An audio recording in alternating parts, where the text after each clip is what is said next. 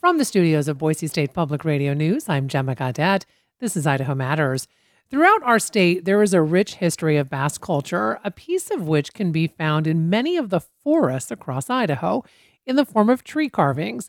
They're known as arbor glyphs, and these markings were commonly left by sheep herders, providing a glimpse into the past of an often overlooked population. And for years now, Boise State University professor John Beater has made it a priority to document these fading artifacts. And he'll be talking more about this work and the significance of arbor glyphs as part of this year's mashup lecture series with Sun Valley Museum of Art and Boise State University's College of Innovation and Design. John, it's nice to have you back on the program. It's good to be back, Gemma. Thank you.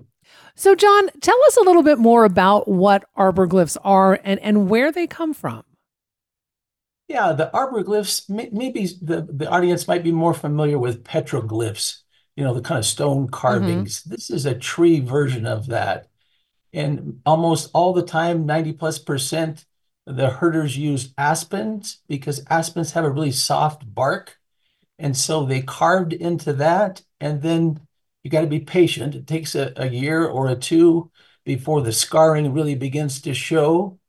Nevertheless, that became one of their main modes of communication with other herders and just with whoever else might pass by that area. And are there commonalities then between the carvings that you find? So, and also, like, what do they look like for as you mentioned, petroglyphs? But I'm just curious, if you're out in the forest, maybe you're hiking or something like that, could you come upon one of these carvings? Yes, for sure. Absolutely. They're most common, again, in aspen groves. Aspen have a kind of a whiteness to them, so the drying stands out quite a bit. And what the herders would do is just with a knife or a nail, they would carve into that bark. And then, as I mentioned, it takes a little bit of time for that to scar up and show. Out of the 10 arbor glyphs that you might run into, 7 or 8 will be name and date. It's okay. That's the most common. And then the really interesting ones are the others. And then there's just all kinds of themes and topics that they're carving about, Gemma. So with that said, John, what do you think these arbor glyphs tell us then about the sheep herders and the Basque history? I know you said, their name and a date, but what can we take from that? Yeah, these herders were virtually anonymous. That is, they were working up in the hills, maybe with one or other herder, often by themselves. If they're by themselves, maybe 1,500 head of sheep. And so what they would do to pass the time, I think, is just what we do as humans. That is, we want to leave a mark. We have a tendency to create. And so they did the same thing. And what you find out in the trees is really what they were thinking and what they were feeling. You'll often find their hometown names carved in. You'll see a carving of a farmhouse, which is many of them where they came from.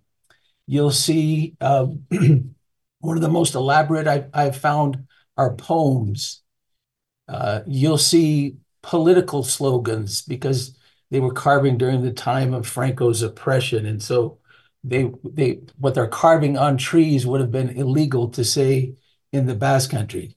They're carving about women, about a lack of companionship. They're carving about their feelings of being a worker up there. There's just a whole spectrum of that. And I think what it does is it reveals part of their story. One of the main scholars of this area, Dr. Jose Maia, who got me going, the title of his book is called Speaking Through the Aspens. It's a great title. And that's exactly what it does. And so what we're trying to do is document what they're speaking, what they're saying. It gives us a tie to them. It's to their life, to what they were thinking. Again, these are unsung heroes. They were doing all kinds of work that fed us and gave us clothing. And this is a way for us to kind of keep them and their memories alive. Mm-hmm. And I know that, John, you've created a collective to make sure these documents these arbor are preserved. Can you talk to us a little bit about that? Yeah, so we joined forces with University of Nevada, Reno and California State University, Bakersfield. California, Nevada, and Idaho have the greatest number of Basque, the greatest Basque population in the Western United States. So these three universities have come together to try and document as much as we can. We know that they're pretty fragile.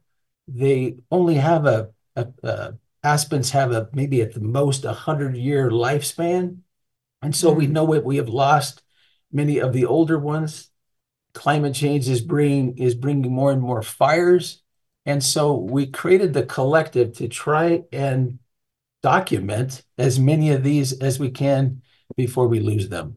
And how are you preserving these exactly? Because my understanding is you're creating like 3D renderings or something like that, John? We are on the most elaborate, we are doing 3D renderings. So we'll be able to have a virtual arborglyph grove that people can, for those that can't get up into the hills, they would have access to that. We're just also doing just digital documentation, that is using cameras, using video, some etching and some sketches of more complicated ones. So we're just trying to get as many different interpretations of it and ways to make it accessible to the broader audience.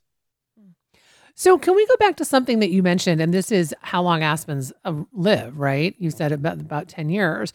So I would think that you're kind of under a time crunch, right? I mean, so is there a race to get these carvings photographed or documented? Yes, there absolutely is. Yeah, the span of an aspen, of a healthy span, is somewhere between 80 to 100 years. And so the earliest herders came here with the gold rush in 1849. Mm-hmm. Large numbers are here probably from about 1860 to 1960. And so some of the oldest that we've documented, we do have a handful from the 1800s, but most of them, most of those are long gone. So with fires, with age, becomes even more imperative to try and document these as fast as we can. So tell us about this presentation you'll be doing the collaboration with the Sun Valley Museum as well as with Boise State University. Oh, it's really fun, Jim. I had the honor to do it here at Boise State. And what the mashup is they take two scholars or two people that do research in particular areas. They're very differently matched, so there's not a commonality between the two. And each of you give a 20-minute presentation about your topic. And then the audience gets the chance to try and make connections between these two disparate seeming topics. And we did it once at Boise State. It's just really fun, and it's fascinating to see what the audience comes up with. They're so creative, making connections, to be honest, that I didn't see. But Mm-hmm. that's the fun of it, is these different ideas open up new kind of collaborations or a new middle ground where they're able to really make creative connections between these two topics that seem very, very opposite. Well, I want to thank you so much, John, for coming in. I had no idea about arbor glyphs, so I really just appreciate the conversation and learning something new today. Thank you so much, Jim. I really appreciate the opportunity to speak with you. Thanks so much for listening to Idaho Matters. Boise State Public Radio and Idaho Matters are members of the NPR network. It's an independent coalition of public media podcasters. You can find more shows in the network wherever you get your podcasts. I'm Gemma Gaudette. We'll see you tomorrow. Black perspectives haven't always been centered in the telling of America's story. Now, we're taking center stage. Introducing NPR's Black Stories, Black Truths, a collection of Black-led stories from NPR's podcasts. Search NPR Black Stories, Black Truths wherever you get your podcasts.